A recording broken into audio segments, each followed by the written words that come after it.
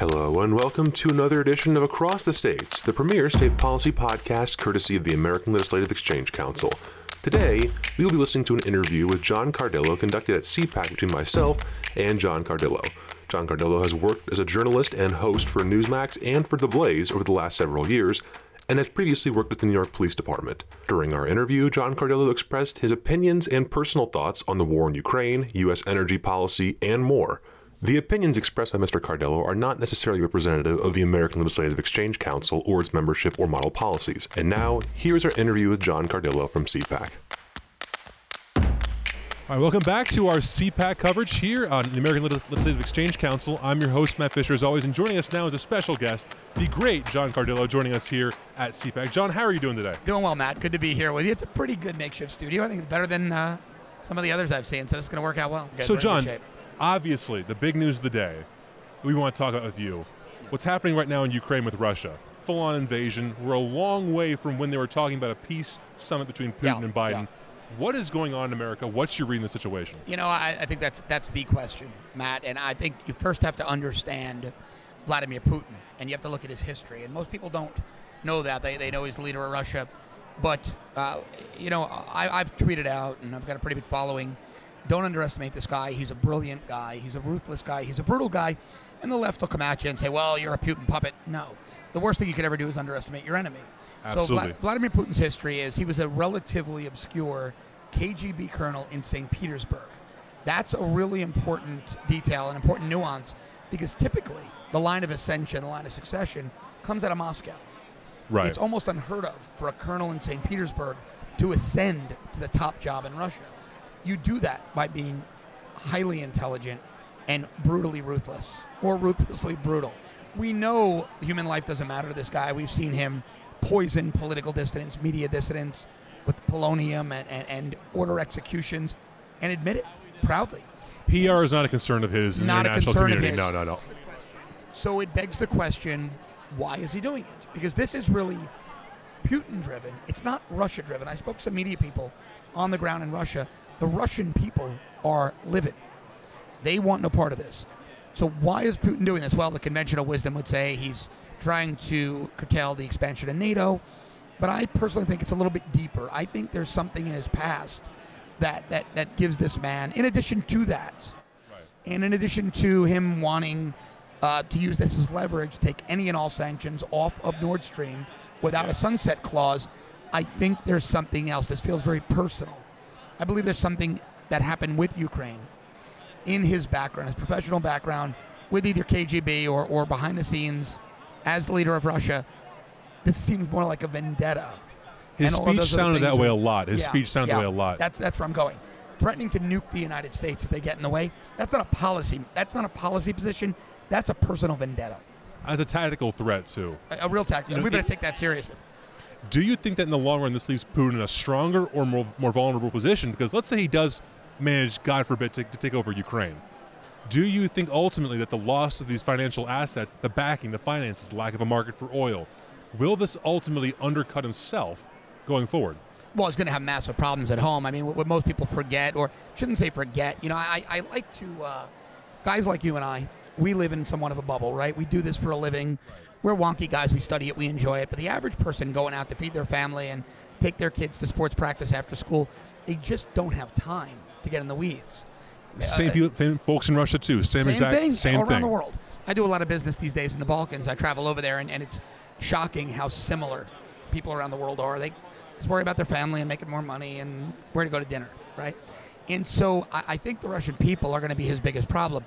Everyone forgets or doesn't have time to really dig in and understand that Russia's GDP is in the tank.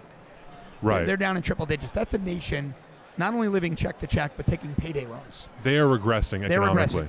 And cutting off Nord Stream, choking his banking relationships. It's going to hurt him. He's going to have tremendous unrest at home. So I think this weakens his position. Now, God forbid, there's a visual of Russian troops shooting Ukrainian soccer moms in the street. It's going to be even worse. He's boxed in here. That's why I don't know if he goes further than he goes. I think if Putin's real goal was a full-scale invasion, paratroopers would have already dropped into Kyiv. I think he's saber-rattling quite a bit, knowing that Biden is very weak, pretty much incapacitated. I think Putin's just hoping to alleviate those energy sanctions, because if they are alleviated, that man controls European energy. I can tell you, the last point, Matt, not to be long-winded, but like I said, I'm over in Balkans quite a bit out of Belgrade. And I go about once a quarter, and the visible expansion of Gazprom's presence, and I mean these massive, 100-foot long, 30-foot tall, 3-story neon signs, Gazprom, on top of the properties they own, it's noticeable. There are more of them each time I go. So he's really marking every tree in the region, and I think this is really on brand for Putin.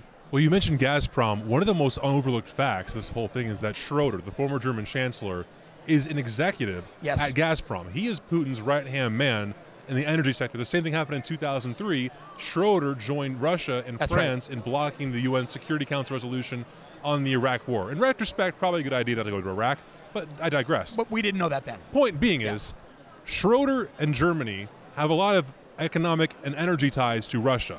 Germany is now the #1 partner for the United States in Europe, most powerful player. So at this point, with the Keystone Pipeline gone, what trust in the Biden administration right now?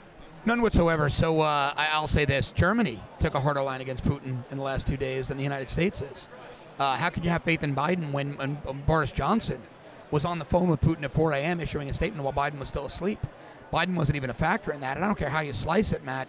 We could talk about NATO all day long, but let's be realistic.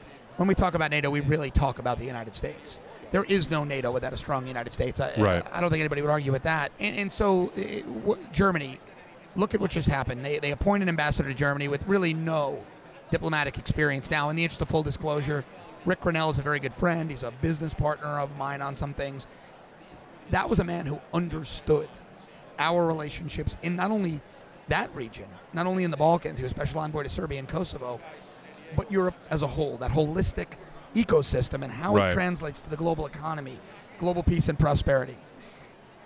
Biden's foreign policy team doesn't have any understanding. I had spoken to someone else, longtime State Department person, a name people would know, but I won't betray that. I asked them about Blinken, the current Secretary of State. They said, look, we're just shocked he's in the job because he was never a thing. He was never somebody who was a rising star, never one to watch, put that in quotes, at State. He was a guy, he was around, but not somebody you ever thought was going to ascend to the United States chief diplomat abroad, Secretary of State, right? And that's arguably one of the most powerful people, one of the top 5 most powerful people in the world is the United States Secretary of State. Nobody knew this guy. Nobody ever thought he had the talent to be there, and he's proving that. So I have no faith not only in Biden's foreign policy as it pertains to Ukraine, Germany, etc. I have no faith in them, how they'll handle the Mexican cartels, instability in Brazil and Argentina, Venezuela. It is amateur hour at the State Department.